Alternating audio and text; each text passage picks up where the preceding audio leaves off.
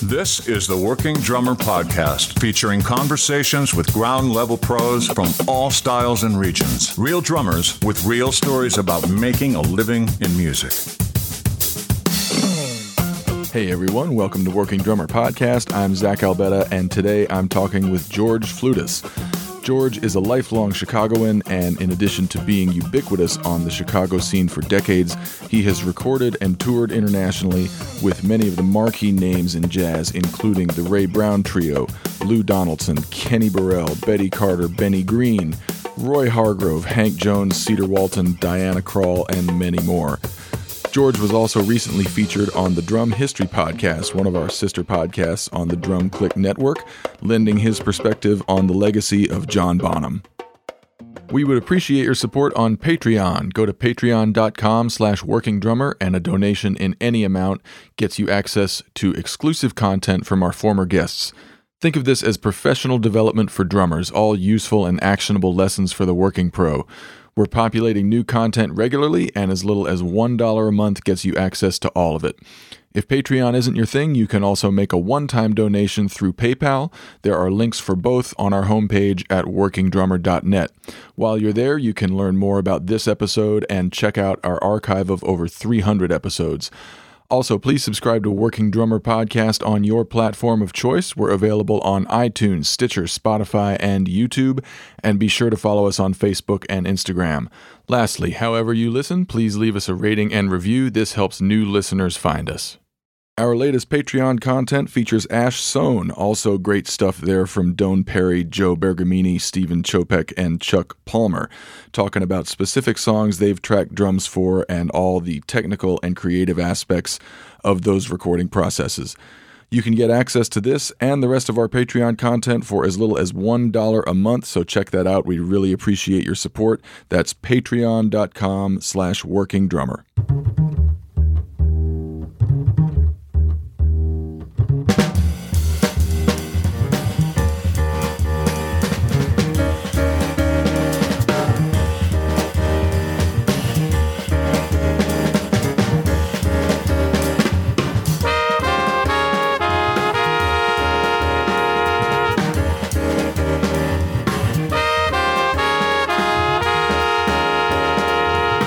So I had been wanting to interview George for a long time. His jazz resume is a mile long and still growing.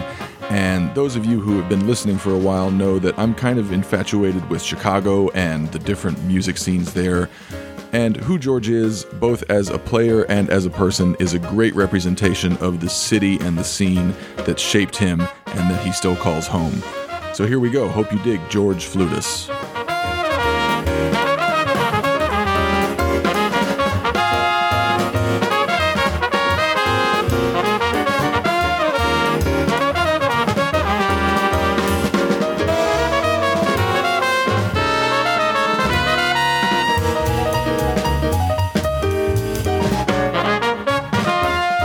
There's a lot of snow on the ground, and it's kind of a whiteout on my calendar as well. But actually, up until the new year, I was pretty busy, starting around in spring, I guess, when things kind of opened up once people started getting vaccinated, whenever that was, back in February, March. Right, about a year ago. So all through spring and then into summer, I was working multiple times a week. I had several recording sessions that happened, throughout the year. Mm-hmm. And then I pretty much closed the year with a recording session. Was doing an album for a vocalist friend of mine here, Paul Marinero. And we had a few days in the studio just before Christmas, and then 2 more days right after Christmas. Mm-hmm. And at that time, that's when the spike, the surge in Omicron cases, came in. And so there was, there were a couple people who actually got sick during the session. Oh, wow. And so we were all getting tested, throughout the session, multiple times. Mm-hmm. And then as soon as the session was over, I got pretty sick, and I got tested 3 times, and they all came back negative. But I feel like I had all the symptoms, you know, Yeah. of the Omicron variant. Yeah, I feel like So- I got COVID about a month ago, and I feel like I know just a lot more musicians and friends and acquaintances who got Omicroned rather than Delta'd.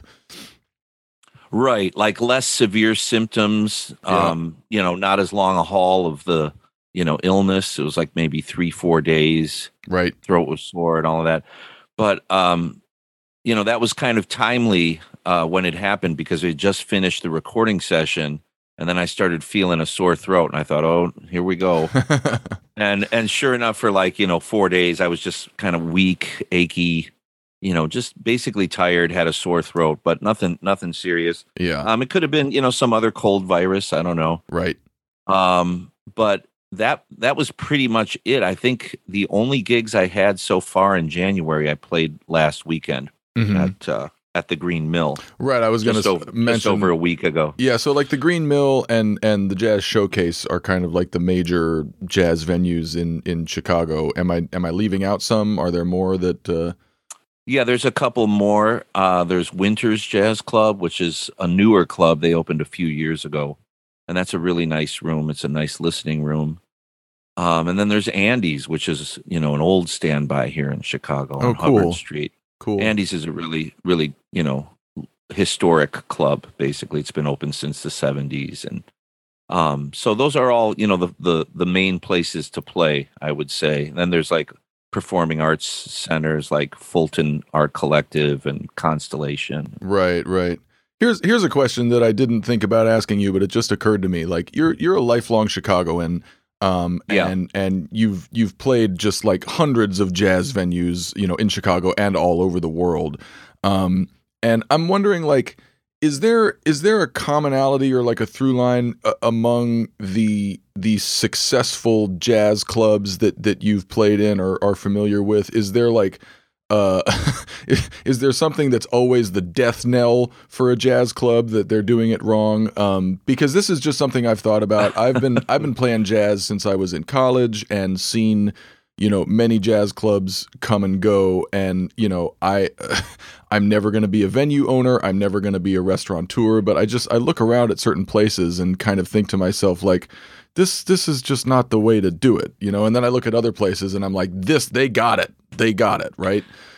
Yeah. I don't know if I can speak with authority on that, because I think that in my experience, the clubs finding commonalities is just off the top of my head is a little harder than recognizing the fact that the successful ones that I've seen have their own kind of, I guess, unique approach, or maybe not unique, but what works for one may not work for another, like Right. Some places serve food, some places didn't have much success with that. They try. Yeah. And then they realize, like, this isn't working for whatever reason. Maybe the kitchen isn't big enough.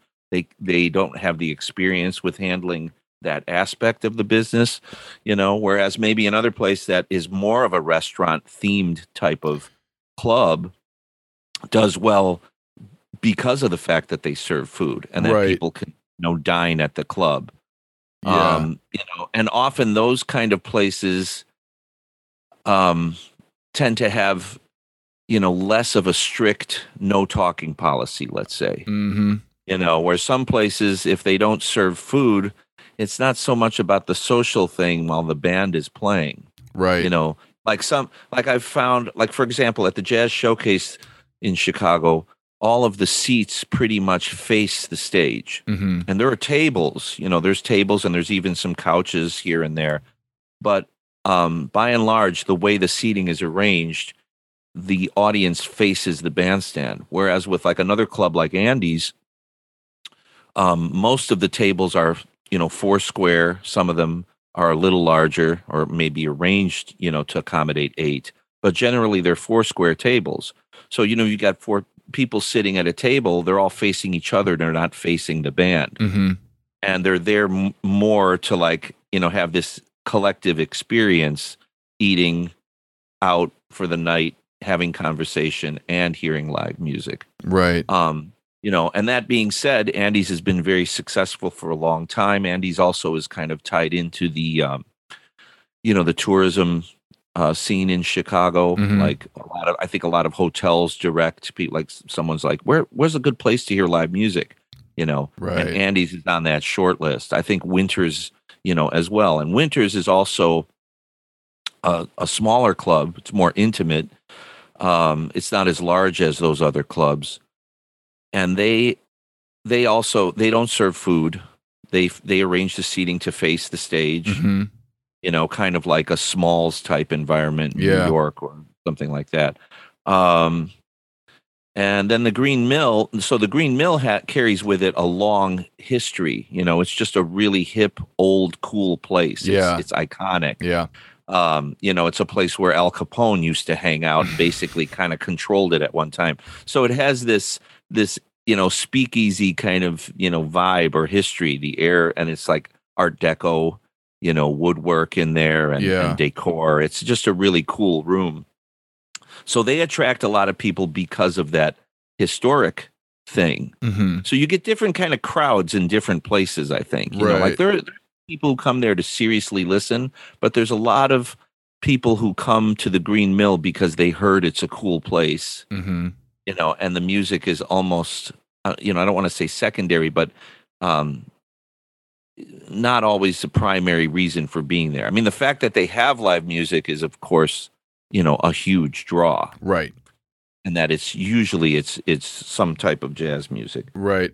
You mentioned the kind of the difference between a club that's a listening room, right? You're expected to sit down and shut up and listen, and the type of place that's more sort of social. There's live music, but everybody's conversing. It's a lively scene, whatever.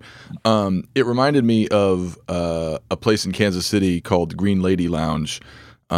I spent 7 years in Kansas City, and the Green Lady Lounge kind of opened after my time, but I've been back there a lot. And among the musicians in Kansas City, I think there's kind of like mixed opinions about the place, because it's not a sit down and listen kind of place. It's like a big shotgun kind of speakeasy room like you were describing. And some people go there to listen to the music. Some people go there because, like you said, they heard it was cool.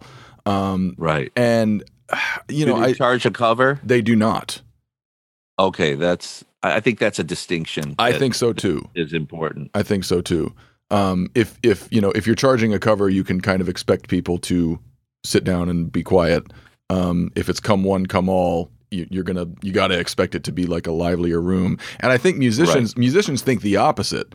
It's like you're paying to be here. You paid to get in. You presumably.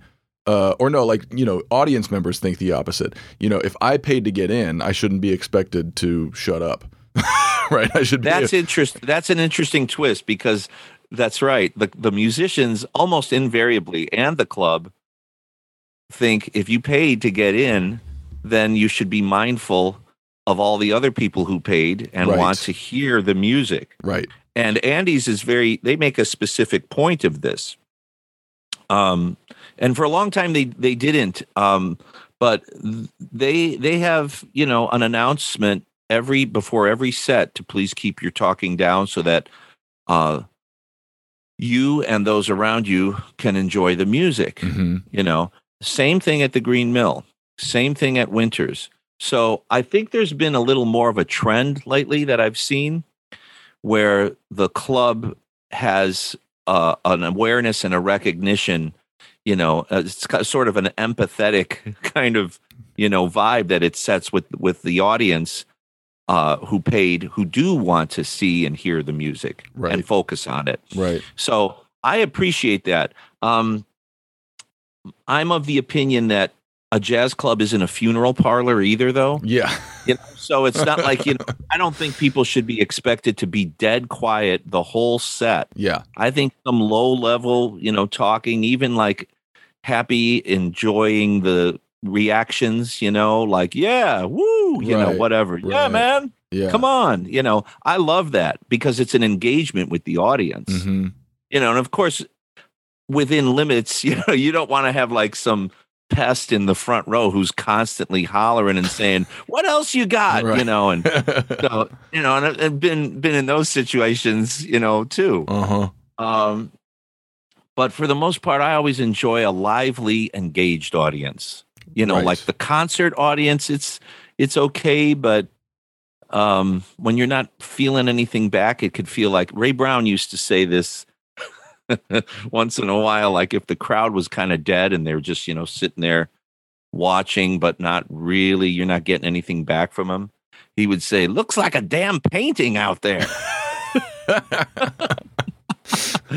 So I always pictured, like the Dutch masters, right. all these guys just complete, no reaction at all. I like so you don't want the painting vibe, right? I don't ever care for that. I like the Bill Hicks line where he said, "They stared at me like a dog that's been shown a card trick." That's great. Yeah. So, like, what are your thoughts about sort of the present and the future of live jazz in terms of the venues? Because I think historically, the default has been that kind of dinner model where there's food served and either that or some kind of festival. And I'm of the opinion that most jazz just doesn't really belong at a big ass festival on a big ass stage. Like, I've been to those festivals, I've played at them, and it just doesn't feel right to me somehow. But I think more and more, not unlike in the world of comedy, different types of venues and different types of live situations are being imagined and executed for live jazz. And obviously the pandemic put a pause on most, if not all of that. But what are your thoughts about how to make live jazz a little more, I don't know, accessible, egalitarian? Do you think that's necessary? Yeah, I think it is necessary. I think it's a good thing for the music to be brought to as many people and younger generations as possible. And historically, there have been many ways that that's been done through outreach programs in schools, through public performance, like in parks or open spaces, or even in like park districts, or, like New York used to have the Jazzmobile, which was basically like a rolling pop-up trailer that would come into a neighborhood or into a location and, open up the side. And it was a stage on wheels, basically. Yeah. Which is really cool. I mean, I love the idea of that. I would love to see that come back. It's kind of like a food truck for jazz. Yeah. Or a food truck for any kind of music, Yeah. So I think that would be great. And I hope that maybe that will catch on at some point again.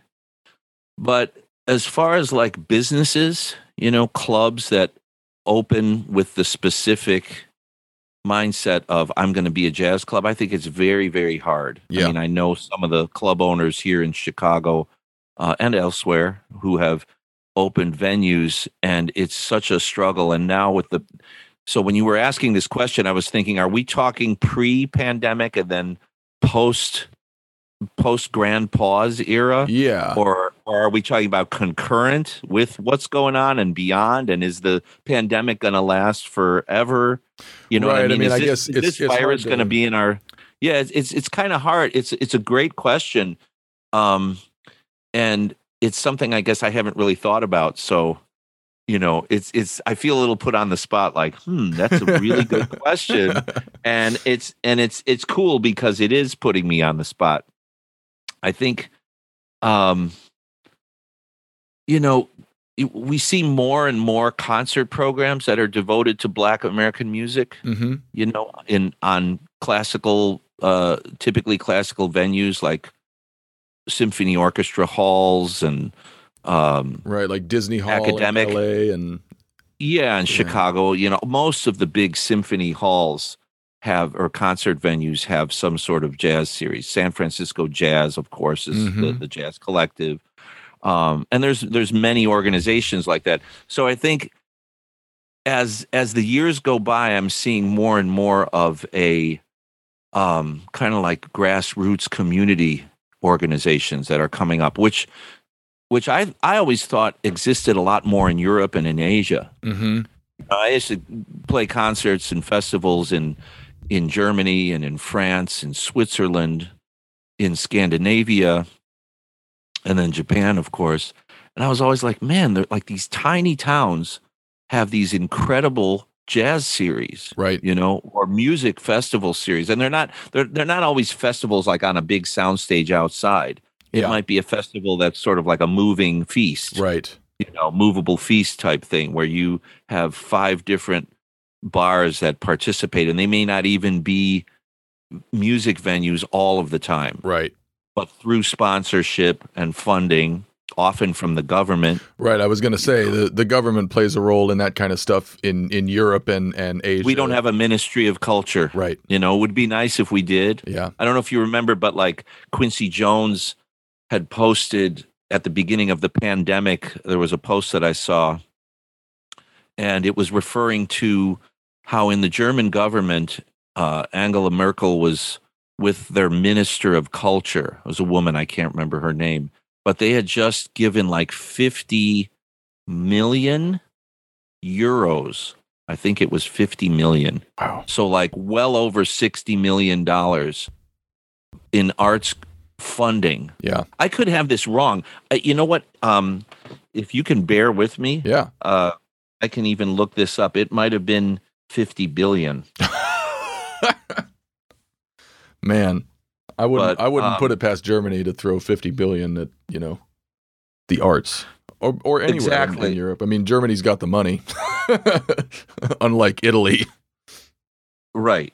Yeah. 50 billion euros in aid package for small venues and small businesses that boost artists and galleries, puts other Wow. countries to shame. This was March 25th of 2020. Angela Merkel and Culture Minister Monica Grütters.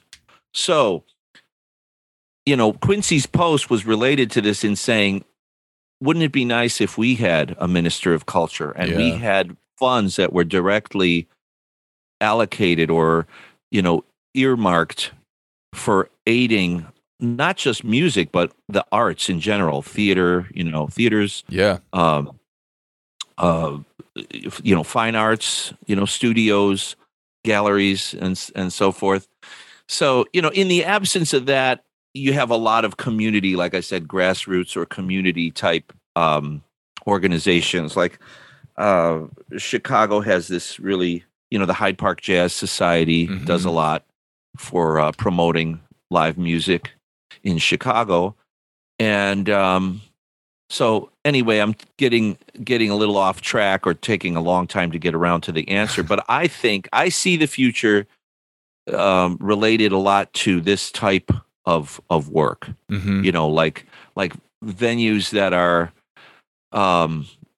not only jazz clubs, but may have galleries.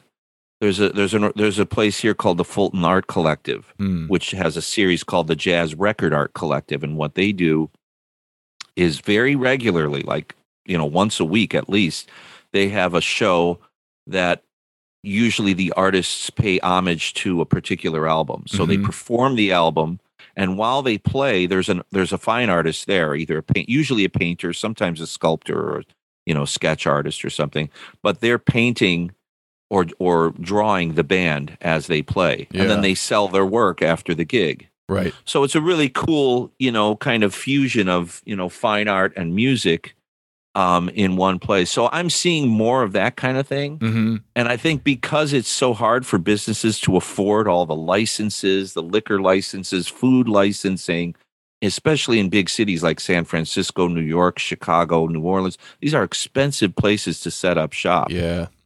So, a new jazz club is always kind of like, man, have you heard about this new jazz club in Omaha? And I was like, no, they have a jazz club in Omaha. Right. I was like, I ended up playing there. It's called the Jewel. Uh-huh. And the Jewel is one of my favorite places to play in the country now. Right. It's a beautiful club. It has a great stage, great acoustics. Yeah. The people come there to listen because they're hungry for live music. There isn't much there. Right. So, but again, that's like, I don't know if he's got some corporate backing, the owner, but it has the feel of like a communal effort, you know? Right. And that encourages me. Yeah. You know, like I'm encouraged by that.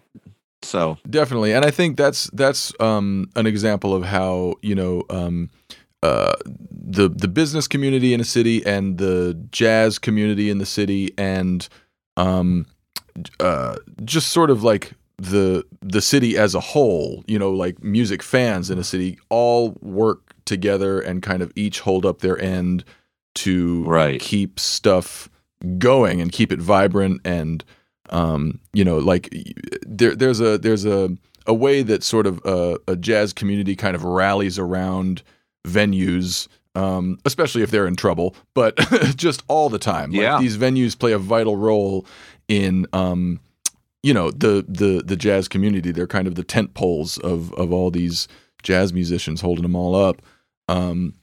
There's definitely, I think, an appetite, you know, throughout the communities in most places. Right. People appreciate the music and they want to have more of it. It's just a matter of getting everyone kind of in line, you know, on the same, not on the same page, but in the same stream. You know, it's like Smalls. Smalls had a lot of outreach in New York from the community and from artists. I think Billy Joel donated a bunch of money to help keep them afloat. Wow. At the beginning of the pandemic. Yeah. Here in Chicago, Winters had a GoFundMe page because, you know, I'm sure his rent is no joke. He's in prime real estate downtown Chicago. Yeah. And people rallied, and it was able to kind of give him, you know, the push through the rough water. Yeah. And he came out the other end when, I think it was last March, when they started booking bands again in March of 2021. And all of a sudden I was playing there like multiple times a week. And I got, you know, a couple messages like, damn, you're like the mayor of Winters, you know, you're like the house, or you're like the house drummer now. Right. You gotta, I don't know why that is. It's just, you know, but I was grateful. In the back or what? Yeah. Right. Yeah. A similar thing happened with Blue Whale in Los Angeles. I don't know if you've ever played there. Yes, I have. Yeah. It was well before the pandemic a few years ago, but they kind of hit the skids a little bit, and you know, the LA jazz community just did not let it happen. You know, they really got that club through. It's unfortunate that they couldn't survive the pandemic. I wasn't aware of that. Did they not? Yeah, I mean, as far as I know, I don't think they reopened. But they closed. Man. Wow. They closed rather early too. It was like, you know, maybe spring, summer of 2020. Yeah. And they announced that they would not be able to continue. So hopefully someday they can open in another location. Yeah, that would be great. Because that's another example of a place that is, you know, they didn't sort of go by the template of the you know, restaurant vibe. Like, it's a different feeling space. The seating is different. The aesthetic is different. It's just a very cool, like you walk in there and you're like, oh, creativity happens here. Exactly. You know, they have a little bit of food. They have some small bites, but it's, you know, great. That's listening where room. The focus is on listening, and all the musicians love those places. Yep. You know, usually unequivocally. And the other thing about the Blue Whale, like, I don't know if any of the clubs in Chicago are like this, but like the Blue Whale was open to damn near anything. You know, like certain clubs are kind of known for certain types of jazz, whether it's more old school trad jazz, right, old school bop, or some, you know, some places are known for like fusion or more avant-garde stuff. And Blue Whale just had it all. It was like any week in the year, it was like 7 different completely crazy awesome things. Yeah, there's the Constellation in Chicago is like that. I would say that's one place where there's a lot of variety, stylistic variety, a lot of variety in the size of the ensembles. Right. You know, it has more of a theater kind of vibe. There's another place in Evanston, Illinois here, which is a suburb, that I really enjoy playing at. It's called Studio 5, and it's a dance. It's a dance studio on one side, and then the other side has like dramatic performances, performance art, and they were doing a lot of streaming through the pandemic when everything was locked down. Yeah, and real high quality video and audio feed. You know, it was just really nice. But I enjoy that. So that's like a small concert venue. It's not really like a concert hall with a balcony and the whole bit. right. It's like maybe, 200 seats at the most, something like that. So it's more of like a small theater venue, Right. And the audience is directly in front of the stage, and you feel like you're playing to an intimate, theater crowd. Mm-hmm. So, and I'm seeing more of those kind of venues as well. Yeah, I was going to say, hopefully, those the ones that exist are going to make it through here, and some more will pop up in their wake. Yeah, definitely. You mentioned Ray Brown, and there really isn't much more of an iconic bassist in jazz history than than Ray Brown. That's right. And you got to play boss. you got to play trio with him. Yeah. You got to play trio with him for how many years? About a year and a half in total. Okay, Yeah. cool. Yeah. So how did that? I read in your bio about how that gig sort of came about. Like you were offered it sort of the first time, but you were about to have your first kid and just like couldn't do it, and then that offer came around a second time, which we've heard so many stories about. Drummers who get an opportunity, who get an offer, and for whatever reason they just can't take it right. Story then. of my life. But, yeah. But so often it comes back around, man. If people are, really into you and really want to get some of what you have, you will get a second offer. I really didn't think I would get a second offer. I was younger then too. Now I'm waiting for first offers, but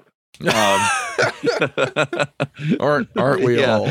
Aren't we all? But yeah, talk about your experience with Ray. Well, my experience with Ray, it was just incredibly. Let me find the right word, because man, I was alternately like nervous when I first started playing with him, and so inspired, and just it's like this mix of being on high alert, but a thrill, to be playing with a bass player that had to be playing with a musician that had that level of depth. Artistic depth and swing and the feeling and the sound and every aspect of his musical persona, was just had so much gravity, gravitas, everything about it. Yeah. And I'd played with a lot of great, jazz legends up to that point. But being in Ray's trio, there's a lot of responsibility for the drummer. Because first of all, it's a trio, so the fact that it's just you and Ray and a piano player, you've got a lot of responsibility in terms of shaping the music and being responsive to what's going on. And there's a light on the drums all the time with Ray Brown trio. If you've ever listened to Ray's trios, the drums feature prominently. I was going to mention, Ray is just such a creature of the trio because he became well known playing in the Oscar Peterson trio, which is arguably, the greatest piano trio of all time, and then went on to lead his own trios. And in the Ray Brown trio, before you, there was Gregory Hutchison. Before him, there was Jeff Hamilton. Right. It's like it's a hot seat. It's a hot seat, yeah. And before Jeff, it was Mickey Roker. So these are some of the most iconic. I consider drummers in the music. From a contemporary standpoint, Hutch is he's such a well-respected and incredible drummer with so much, experience, vast experience. And same with Kareem Riggins. Kareem Riggins preceded me. He was in the band for about 2 years. But going back to Mickey's one of my favorite swinging drummers. Yeah. I always loved seeing Mickey play with Ray Brown, with Milt Jackson. I used to go see them every time they'd come to town. And it was usually Cedar Walton, and Mickey and Ray and Milt. And then later, Mike Ladon was playing with piano with that band. And Mickey's just like one of my heroes, even though I don't know if he really knew it. I met him and talked to him a couple of times, but, and Jeff was really kind and encouraging when I joined Ray's trio. And, like playing with Ray, like you said, it's a hot seat because a lot of the drama is being created by the drums in that trio. Mm-hmm. And Ray told me that. He said, you got to create, some excitement. He says, you know what it's like to try to lead a band from behind this MF, but behind the bass, Right. And it's a bitch, man, and I thought, well, man, that's Ray Brown. I mean, he's just, he's just like so dominating, just in personality. Right. And in the way he played. And I thought it was interesting to hear that side of it. It was like, I'm counting on everybody in this trio to contribute. And when it comes to the drums, he looked at it like a big band, really. It's like the drums set up the shouts. The drums provided that dynamic range, because there's only so much dynamics a bass is capable of, Right. And it's so interesting that he talked about like how hard it is to lead a band from behind the bass, because from your perspective, from the perspective of a drummer and just, a jazz musician in general, and especially a younger jazz musician, like Ray Brown just takes up all of the oxygen in the room. From your perspective, it's like, what does he need me for? He's fucking Ray Brown. Absolutely. That's such a good point. I used to feel that way when I first started playing with him. I was like, right. His beat is so strong. It's like he doesn't need a drummer. But he's thinking from the audience's perspective. Like he knows from the audience's perspective, the bass can only do so much. And like that, that fire, that excitement that the audience is going to really, be able to latch onto is going to come from you. Yeah. And the piano, of course, the pianists that he had were always pretty pyrotechnically, capable. Were you in the trio with Benny Green? Or no, much later. I was in the trio with Larry Fuller, who's a great pianist originally from Toledo, who played a lot with Jeff Hamilton's trio. Yeah, Larry was living in Seattle at the time, but before Larry, so like when Hutch first asked me if I would be interested in the gig, that's when Jeff Keezer was playing piano. And, Jeff Keezer is just like a monster. Benny Green, the monster. Yeah. And before that, Gene Harris was the... man. So with Gene and Mickey, and then later Gene and Jeff, I used to go see the trio with Gene and Jeff. So it was a dream come true, too. I mean, I saw them play at the Jazz Showcase many times. So when I got that call the first time, I was like, I can't believe I'm being asked to play with Ray Brown. And I've got a baby on the way. This is going to be a big, touring commitment and the time thing. And I felt like it wasn't really the right time for me that first time. But the second time, a couple years later, when Kareem was leaving the band, I couldn't say no.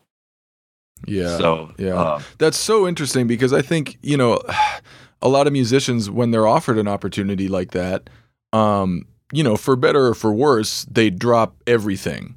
Right? Like that takes precedence, like, sometimes to the detriment of some of their relationships or whatever, but sometimes not. And I find it incredibly ballsy and decent of you to turn that down the first time. Yeah, I have to say it wasn't that hard for me to turn down the first time because it was rather sudden. It wasn't like it was a long time between being asked and then when the gig would start. When Greg was leaving, it was like in the summer. It was maybe June. It was pretty short notice. He was like, I'm going to be in Chicago next month, I think it was. And, I'm leaving the trio. And I told Ray about you. And, man, I think, the gig is yours if you want it. You just got to come down and play a little bit, to the club, to the showcase. And I said, man, can I, let me just think about this for a minute because my wife is due like that very same time that it was like the same week that they were going to be in Chicago. And I knew, like, if I took the gig, I might end up missing the birth of my son, and I really didn't want to do that because, that's just how it is. So, Right. So I declined because it was a quick decision. It wasn't like I'm leaving in October or something, and it's like a ways off, and there's all these variables. It was like I just knew, and it was similar situation when I actually ended up accepting the gig. It was like short notice. Kareem was leaving the band, and he was like, yo, I'm in town with Ray Brown, coming up soon. He'd like to hear you play if you're interested. And I was like, I can't, I'm not going to turn this gig down a second time. That would be fool. Yeah. So you mentioned, like, when you started playing in that trio, it was kind of this mix of inspiration and I don't know if fear is the right word, but just sort of heightened awareness. Right. Yeah. On alert. Yeah. Like, during your time in that trio, did you ever get to a point where you felt just sort of like more secure and confident in it, or was it a year and a half of like, holy shit, this is Ray Brown, I better? Yeah, no, I mean, definitely, like, very soon. I would say, like, we had some rehearsals for about a week, and yeah, I went into the rehearsals. The reason for the heightened awareness / fear thing is, I don't know if you know, but Ray Brown had a lot of arrangements, and they were, none of them really were written out. He had some parts written out for piano. It was actually some newer material that we rarely played. But for the most part, the entire book, which was at least 60, 70, 80 songs, something like that, it was all by memory, and there was a lot of arrangements. So the way I learned the gig was there were tapes that Kareem gave me that were given to him. They were like DAT tapes. And, Ray had recorded gigs just to have a chronicle of all of his arrangements. So, I mean, that's how I had to learn the book, was just listening to these recordings of the band playing at a club for like 2 weeks straight, and they played a lot of the material. But there was a lot, there was a lot of songs, So when I went in and we started rehearsing, of course, I'm like, is this shout chorus on this one? Is that the one that goes, ba-do-bop, bop, ba-do-bop, ba-do-bop, or is it the one that goes, ba-do-bop, bop, bop, bop, bop, bop, bop, There's a lot of like similarities, and it's just like keeping all of this shit straight was just which medium up tempo shout chorus is this one? Right. So and Ray was quick to react and respond if something was wrong. So if something was off, and rehearsing is one thing, but on the gig, it's like if you're misstepping on the gig, he would let you know it like right away. Right. The other thing is the way Ray set up is just like the way Oscar's set up. It's just like pretty much the way Ahmad Jamal set up, which if you're familiar, it's the bass is in the center, but the drums are off to his right, and the piano is to his left and in front. So that way, as captain of the ship, he can see the left hand or the hands on the piano, and he can also be right next to my hi-hat, which is what he liked. And he said, I like that hi-hat to be right there. And what I liked, what I loved about it was I could also see the piano clearly. I could see the left hand movement, and I could hear Ray's bass acoustically because it's facing me. You know how typically when you set up, the bass is kind of angled away from you. The back of the bass is facing the ride cymbal. Yeah, but in this situation, it's the perfect way to set up a trio, in my opinion, because the drummer's hi-hat and the bass player's right hand, his fingers, assuming he's right-handed, you can feel that pulse on the tips of the fingers in the instrument. Totally.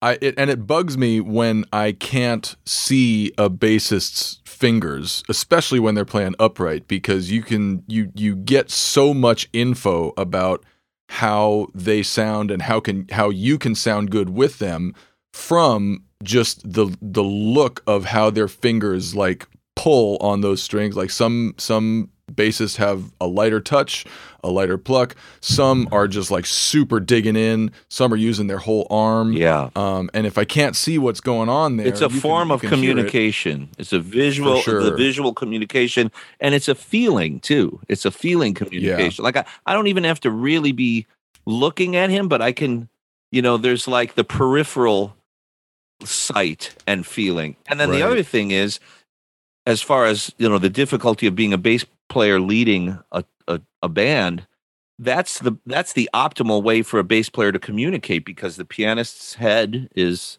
2 feet away.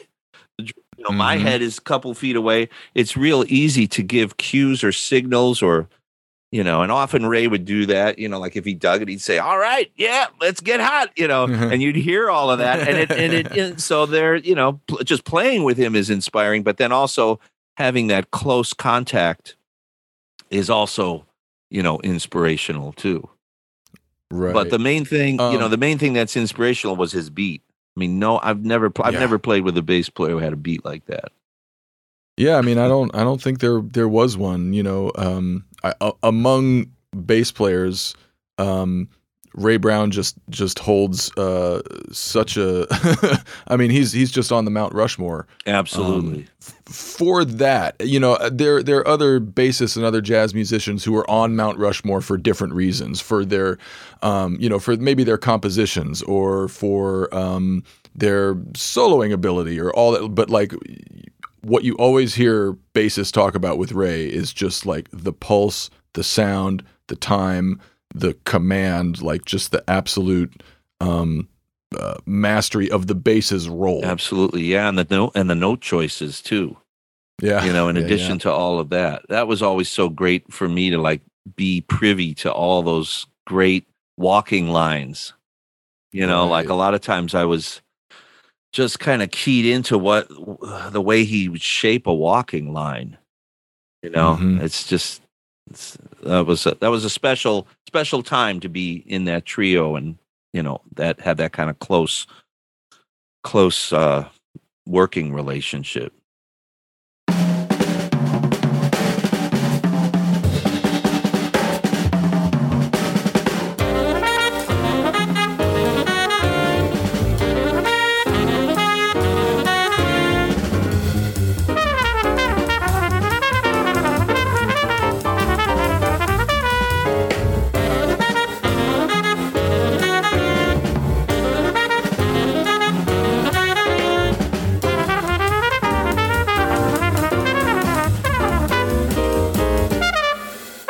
Listened to your interview on the Drum History podcast with Bart Vanderzee, and that episode wasn't about you so much. That was all about John Bonham, and imagine that. Despite the fact that you are a lot of people are jazz, like, what? Yeah, you're a jazz drummer by trade, and that's your blood type. But you're a full-on Bonzo head, and I'll let people listen to that episode. We won't go on and on about Bonham here. Yeah, I highly recommend everybody check out that episode. But there's something I wanted to ask you in relation to Bonham was, in that episode you talked about all of the jazz drummers that were an influence on Bonham. And I'm wondering if that sort of turned around and how you being such a fan of Bonham, especially as you were coming up, shaped your jazz drumming. There are ways that certain jazz drummers shaped his drumming, but I'm wondering how his drumming shaped you as a jazz drummer. So my favorite drummers are all guys who have a great sound and a great feel. Those, to me, those are the primary or defining characteristics. So no matter what the genre, those are the two things that hit me, first and stay with me the most about their playing. So when I was very young, before I knew who John Bonham was, my dad, who was a kind of a hobbyist drummer, was playing great jazz records from, the time I was born. So I grew up hearing Max Roach, Art Blakey, Philly Joe Jones regularly, like every day. So by the time I was like 4 or 5 years old, he didn't have drums at that time. He decided to get a drum set again. He had sold his drums and got married, and that whole kind of routine, became more of a family man, and gave up his musician aspirations. Dadding so hard. Yeah. So right. But part of that was he saw that I took an affinity to the music.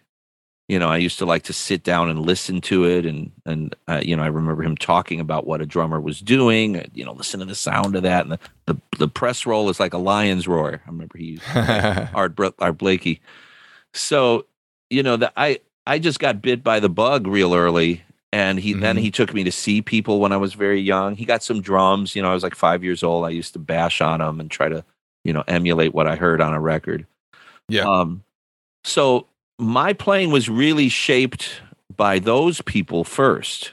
People like Art Blakey, Max Roach, Kenny Clark, all of his favorites.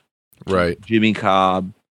So when I started hearing John Bonham, it was because of him, because he bought the record. I think it was a similar thing. Like he thought, wow, he wasn't like a huge rock head or anything. Right. But he heard the albums, and he heard Bonham's drumming, and he liked it, and so he bought those albums. And I guess as far as your question goes, I think that just Bonham's sense of timing and his sense of sound,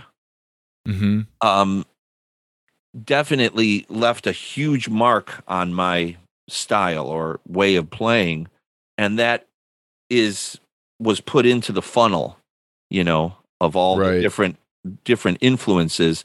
So I've played with people, and they, sometimes I'll hear someone say, "Man, I can really hear the Bonham influence."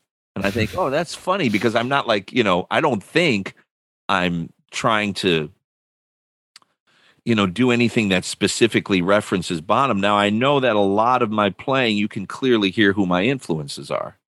Yeah. I think, I'm not the kind of drummer who sounds like nobody. Like, I think I sound a lot, and humbly, I'm saying this humbly, but I think I sound a lot, there's a lot of Philly Joe in my playing. There's a lot of Max. There's a lot of Blakey, there's a lot of Elvin, there's a lot of Billy Higgins, yeah, and everybody, at some time, and it depends on what the music calls for, but those are the artists, who kind of shaped my personality. And Bonham's definitely one of them, but as far as like literal, application of things he did, it's not often that I think that happens. I don't know for sure if Bonham was influenced by any of those people, at least to a high degree. I mean, I don't know how much he was listening to Max Roach. He obviously did, because he was quoting the Drum Also Waltzes. Oh, right. Yeah, you mentioned that. Yeah, so I mean that's a big clue. But just because of that doesn't mean Max Roach was a big influence. That means he heard something Max did and applied it, used it. Same with Elvin. I don't know if he was a big fan of Elvin, if he put on, Coltrane's albums live at Birdland and grooved to it and learned bits of it. In some ways, I highly doubt that. But when I say that, I think that Elvin Jones influenced John Bonham, it's because Elvin Jones, he influenced almost everybody who plays drums, if you're open to drumming. Just and even if you just play triplets on the floor tom bass drum, and you do it over and over, can one say that's clearly Elvin Jones or taken from Elvin Jones? I don't know if every drummer listened to Elvin Jones and adapted it, but it becomes part of the vocabulary of the language. Right. It's floating around in the ether, and it kind of lands on everybody. Yeah. And I think that's definitely true about Bonham. And as far as you're playing, like, I think, the drummers you mentioned, especially Elvin, and Bonham, like, they had a big sound. Like you mentioned, a drummer's sound. It's all a big sound. It's not to say it's open, it's tonal, and the way they play, they play in a way that it really utilizes the tonality of the instrument. Yeah. Not like it's, I mean, no one had a stronger groove than Bonham. I mean, Bonham's up there with the best, in my opinion, as far as a feel and a groove. Right. But he also has a very tonal or melodic way of playing fills, which not a lot of groove drummers have, and conversely, not a lot of drummers who play with a real sense of tonal or melodic, kind of awareness, don't always have like the strongest groove, but they have like a nice sound and know how to get a nice sound out of the instrument. The greatest guys have it all, like Blakey. Mm-hmm. Yeah. Philly Talk Joe. about a big sound. Yeah, Jesus, Tony. Blakey. I mean, Tony, Jack DeJohnette, Yeah. And then getting even more contemporary guys like Greg Hutchinson, Brian Blade, Bill Stewart. Yeah. These guys have, and so to me, it's all part of one like big meta, aesthetic. It's right. Like the good sound, a good feel counts for way more to me than the technical or rudimental or cerebral kind of, subdivisional aspects of drumming. I mean, I love all that stuff too. Not saying I can play it, very, very well, but I love it. I respect it. But what really, the comfort food of drumming to me is that kind of drumming. Yeah. And all the drummers you mentioned, something else that I think they all have in common, including Bonham, is their ability to just make the drum set sound and feel like one instrument. Correct. And we talk about that all the time. That's a very good point. Yeah. We talk about it all the time, and it's kind of an esoteric, ambiguous idea. But you know it when you hear it, right? And there are some drummers that sort of compartmentalize the drum set for better or for worse. But those drummers all just had an ability to make it so cohesive and make it all part of the same sound. That's right. Even Charlie Watts, and I don't say even because I mean, Charlie, Ringo, these are guys that they're somewhat simple drummers in terms of technique. Mm-hmm. But what is technique? Technique can be interpreted to mean some different things, not just speed and dynamic control, but it can also mean like how you can produce a sound and synthesis and synthesize the sound, the multiple sounds of the instrument. Internal balance, having a concept of how to balance the ride cymbal with the hi-hat, with the snare, with that's a technique that is often lost on drummers who have a lot of fast hand chops. Mm-hmm. But they have no clue of how to make a cohesive sound on the instrument that blends well with the band.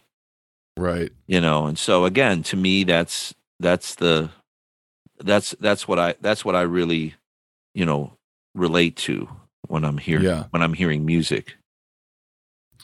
So tell me a little bit about Chicago. I'm curious about, like, as a born and bred Chicagoan, how do you hot feel? Dogs, pizza, Italian beef, gyros. That's the long and the short of it. Yeah, that's all you got to know about Chicago. That's the food part. Yeah.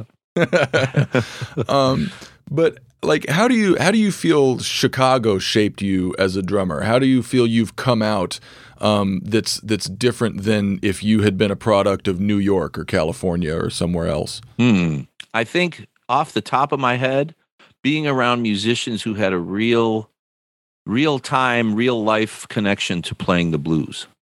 Like a lot of the musicians that I thankfully I was able to apprentice with, had that feeling in their playing. Von Freeman, Lynn Halliday, Jody Christian, John Young, Eddie Johnson. Like, these are all well-known Chicago musicians. And I played with them often and learned, in real time playing with them. And it's a certain sensibility and feeling for playing a groove or playing the blues that Chicago has. Chicago's legendary, of course, for being a place where the great blues artists from the South migrated up and plugged in and kind of they definitely pioneered this electric blues sound, Right. But right. but concurrent with that, you had the great black artists of black music in Chicago's South Side, people like Johnny Griffin and Nat King Cole, Dinah Washington, who went to high schools in Chicago, and many of the musicians that I worked with went to those same schools, so they were part of the same life community. Mm-hmm.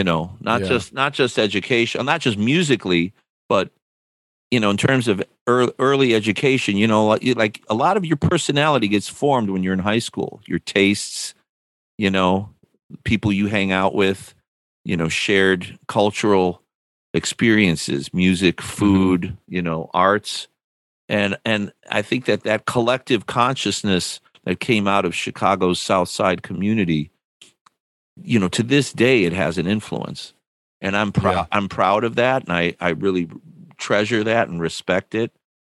And I think that Detroit, has its style and stamp and sound. All those great piano players from Detroit. Right. Think about like Hank Jones and Tommy Flanagan, Barry Harris, and Elvin.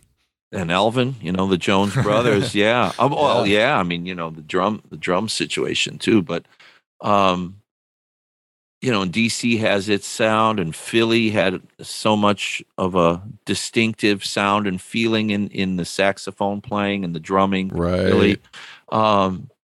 But, Chicago always has that down home soul feeling to me. Yeah. From the blues. Yeah. And I don't know to say much more about it other than that, really. Well, I think it speaks to sort of Chicago's kind of blue collar workman-like persona, and that's maybe kind of a cliche by now. Definitely, definitely. I would say that factors into it, and a lot of these big shoulder cities, like Chicago's called the city of big shoulders. But Right. I think of Cleveland that way. I think of St. Louis that way. I think of Detroit, that way. Like just working class, workman-like. You get the job done, and it's not about like. I mean, of course, I love New York, and New York is one of the most inspiring places on earth. But New York has that glitz too. Right. You could never really call Chicago glitzy, even though there's, LA is glitzy. Right. Yeah. San Francisco, I guess, has its type of glitz, but that's a whole other thing there. Yeah. But it's one of the reasons I'm fascinated with Chicago is because Chicago doesn't care about being fancy or shiny. It just cares about being good. It didn't used to. Yeah, it didn't used to. I don't know what the hell's going on with Chicago now. The pandemic has thrown such a wrench, I think, in the evolution of a lot of things, and maybe as things evolve, that it'll be for the better. I hope. Right. But right now, I'm just feeling like the loss of a lot of people have moved out of Illinois. A lot of people have moved out of Chicago. Businesses in Chicago, a lot of them are suffering. They're doing what they can, and this is true, of course, all over the country. But I don't know how this is going to change Chicago, because Chicago became a little bit more techie too, in recent years, as industry is kind of, it's just that's the way of the world. It's just going that way. So I hope Chicago can retain, some of that down to earth flavor. Yeah, I and feel the neighborhoods. Like Chicago's a city of neighborhoods too, which always meant Definitely. I feel like it couldn't, to an extent, Chicago couldn't lose that if it tried. I hope not. Short of just a complete Seattle style takeover by tech. Right. I think the metamorphosis of Seattle is complete at this point. But talking about sort of the way Chicago is changing or coming out of the pandemic, what are your sort of thoughts and feelings about the next phase of your career? And who knows if we're going to be free of this pandemic in a couple months, or if we're just going to kind of live with it for the rest of our lives. But like, how have the last couple years made you think about what you're going to prioritize in this next chapter of what you do? Finding gigs. No, I mean, that's it's like, as a freelance drummer, let's say, because that's really what how I characterize myself. I really enjoy the variety of playing with different artists, different bands, different individuals, people I've never played with before. I love that. I think that's easier and more common in jazz than I think most genres. Like, that's commonplace in jazz. Definitely. Yeah. So I feel fortunate, to have had the experiences that I've had right up to now. And I'm meeting new faces, young musicians, older musicians that I've never worked with before. And that's what I really look forward to, and I hope that continues. But with the current situation and lockdowns and limitations on live performance, I've been thinking more about like what I can do as an outlet, I guess creatively, because I don't write, I don't have my own band. I mean, I've led my own gigs, and I've had a couple bands that I was booking around town, basically, but nothing that I was taking on the road. Right. I haven't made any recordings under my own name. And, I guess I've got to a point now in my life where, like, I'm okay with that. Like, the era of making a CD and then putting it out and, selling it on the gig and all that, it's over. It's almost over. Yeah. I mean, almost. I know musicians are getting CDs pressed and putting them out, but, putting stuff on Bandcamp, getting it out online or on your website, or even if it's not, like, even websites are kind of over, Yeah. Yeah. So, I'm kind of okay with it. I feel like I just kind of like went through this era, and here I am, and it's like, what can I do? So recently I've been thinking about the whole sample pack, phenomenon. Like, I'm seeing more advertising for musicians in general, but drummers especially. Right. And being on social media and following a lot of drummers, that's what, you end up seeing more in your feed on Instagram, right, for example. So I got curious about it. I'm looking into doing some sample packs. First of all, I'm probably going to do like a Bonham style, cool, sample pack. Yeah. And I'm not really quite sure yet how I want to do that, because I don't want to just like literally play John Bonham's drum beats, even though I don't know if there's even that much of that exists out there. But if someone wants to sample When the Levee Breaks, they can just sample When the Levee Breaks. Exactly. Yeah.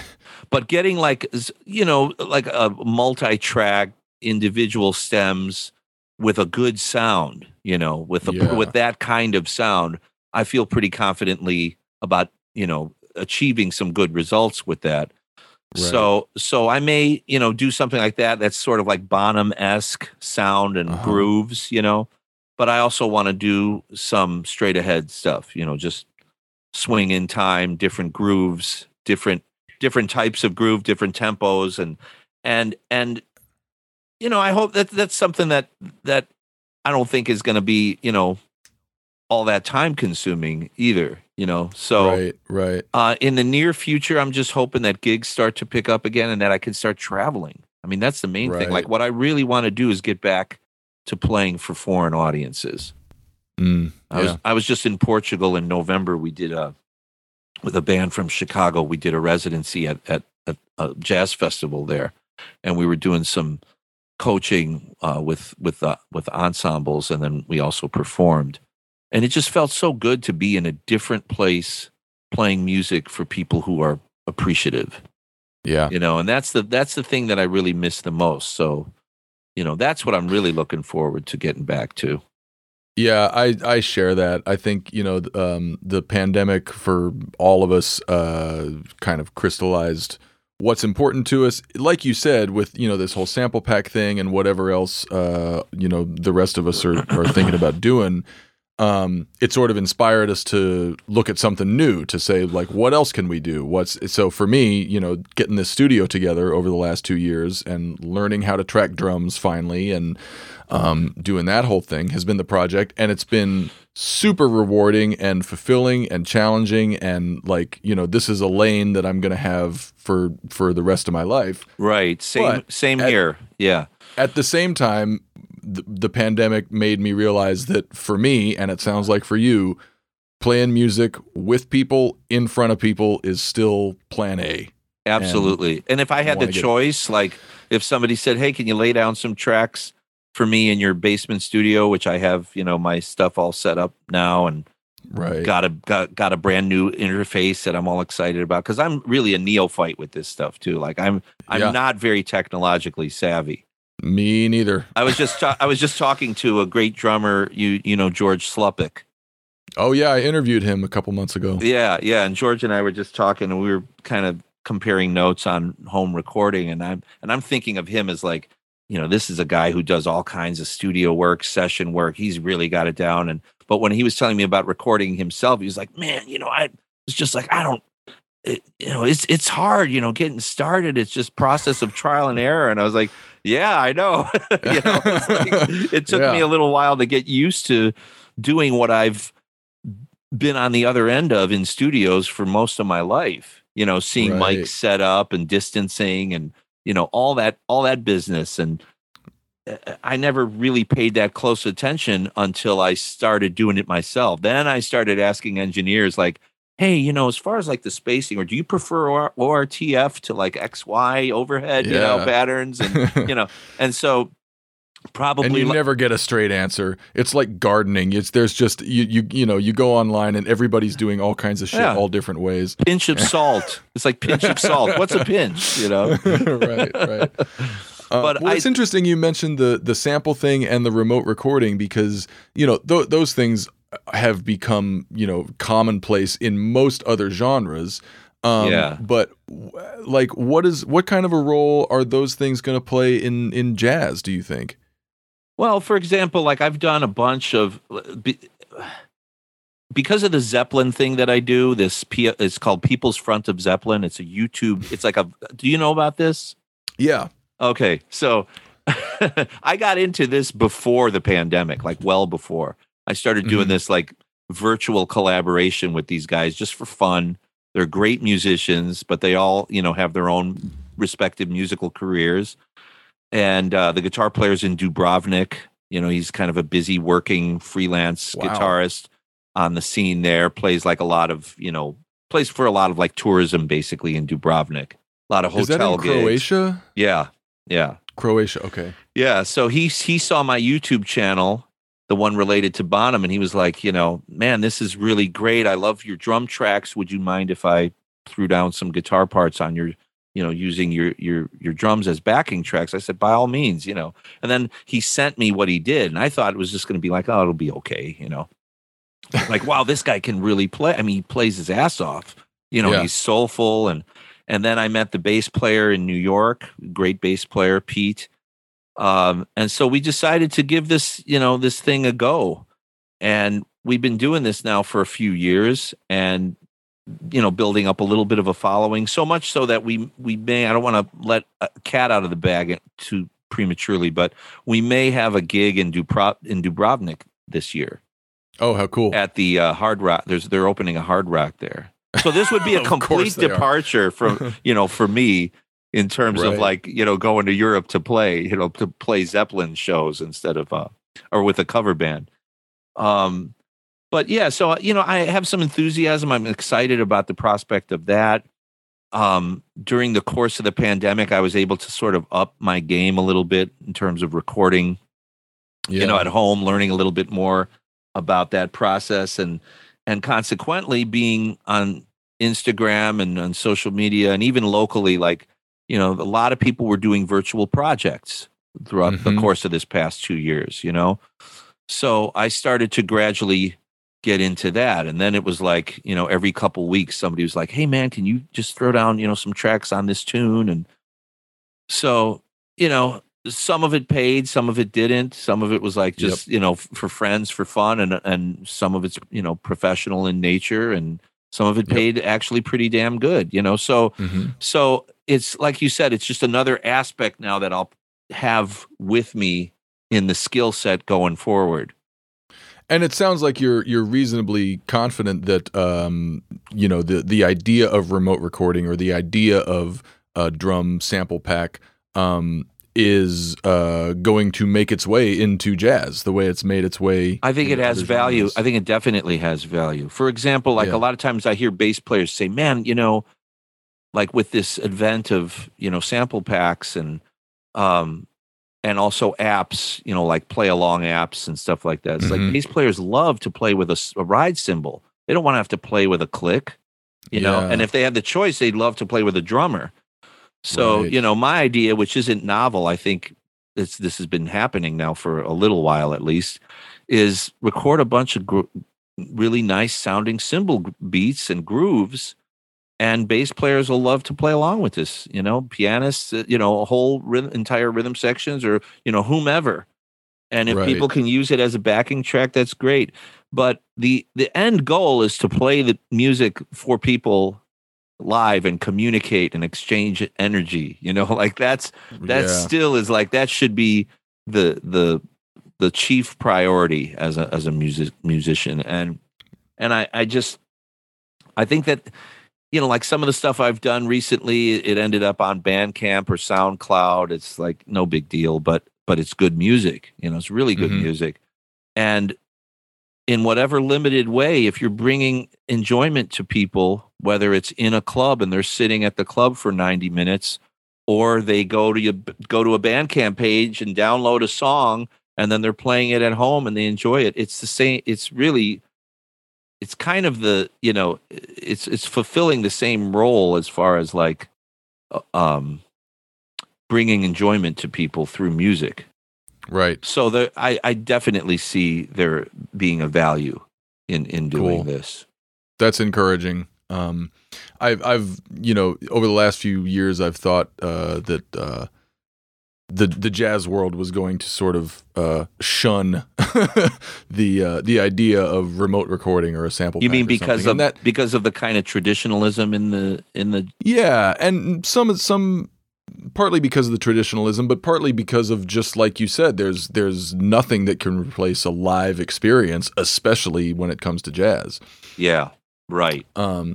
But like you said, I think these things can be used as tools for jazz musicians to learn along the way. It might not be part of the final product the way it is in some other genres, but there's definitely a role for it to play. Yeah, for example, like I did a couple sessions where I laid down. I didn't think I was laying down a scratch track at the time. I thought I'm laying down the track. What do you mean? No, it was good, but so let's say there's two soloists. There's a saxophone solo and a piano solo. So I just, I'm playing through these choruses, 3 choruses of sax, 3 choruses of piano, then the outhead. So as I'm playing through them, I'm trying to visualize a solo in my head. Right. Because all I'm hearing is ding doom doom doom doom doom doom doom doom doom doom doom, comping and bass line, right? So we've done this. We've even done it, in real time in studios where you lay down a track because the soloist couldn't make the gig or whatever. Right. But the funny thing about this was then the saxophone player added his solo, and after I heard it, I was like, now I want to play with the sax solo. Because even though in a way it's not cheating, but it's kind of like, not like I'm rehearsing what I'm going to play with the soloist, but I can react and respond to the soloist, and I think it'll sound better if I do that now. Yeah. And the soloist laying his track down over me just sort of blind flailing without any reference, and that's just how, I mean, it was good. It was fine. It was good enough, but I was like, I can play this better now that I hear the soloist. I could play with his energy. I can play off of some ideas, but there's a bit of a caveat to this because I discovered it when I was recording. So I started playing along to this sax solo, and then I played something I didn't like, and I stopped, and I went back. Okay, start again. And I'm playing, and then I played something else I didn't like, and I said, oh, no, I didn't like that. So then, like, the third time, the sax played something, a rhythmic figure, that was like, boo-ba-doo-be-up, boot-up, boot-up. You know, let's say that's what it was. And I found myself going, bat-to-bat-to-bat with him, you know, because now I'm memorizing his solo. Right. And then I was like, no, I don't want to do this. This shit's going to be corny. Yeah. You know, it's going to sound corny if I'm catching things too much, you know? Right. So then you have to like be careful to not play, you know, like you memorize the solo and now you're playing along with it, because then it sounds contrived. And right. Because that's not what happens on the bandstand or historically in jazz recordings. Unless you're lucky and you have that moment where you feel like, yeah, man, I caught exactly what you played. Whoa. Yeah, there are those little confluences of like, you know, those great minds moments. Yeah. But those are the things that are missing from virtual performance: is humor. It's the extemporaneous, is that the right word? Extemporaneous, you know, kind of vibes that you can only get from being on stage in the moment, and who knows what's going to happen. Right. Well, hopefully we'll get back to more of that before too long here. George, it was great talking to you, man. Thanks for doing it. Great to finally meet you. Thank you, Zach. It's my pleasure, man. Great talking to you. There you go, a jazz drummer's jazz drummer, Chicago cat through and through, George Fludas. Thanks to him for that talk. If you want to dig into his drum history episode talking about John Bonham, that's from a few weeks back on January 11th. I recommend it highly. Next week, Matthew Krause will be talking with drummer, author, and cancer survivor Rob Rufus. They'll be talking about Rob's book, Die Young With Me, and much more. Hope you check that out. Until then, stay safe, stay sane, and thanks for listening. Cheers.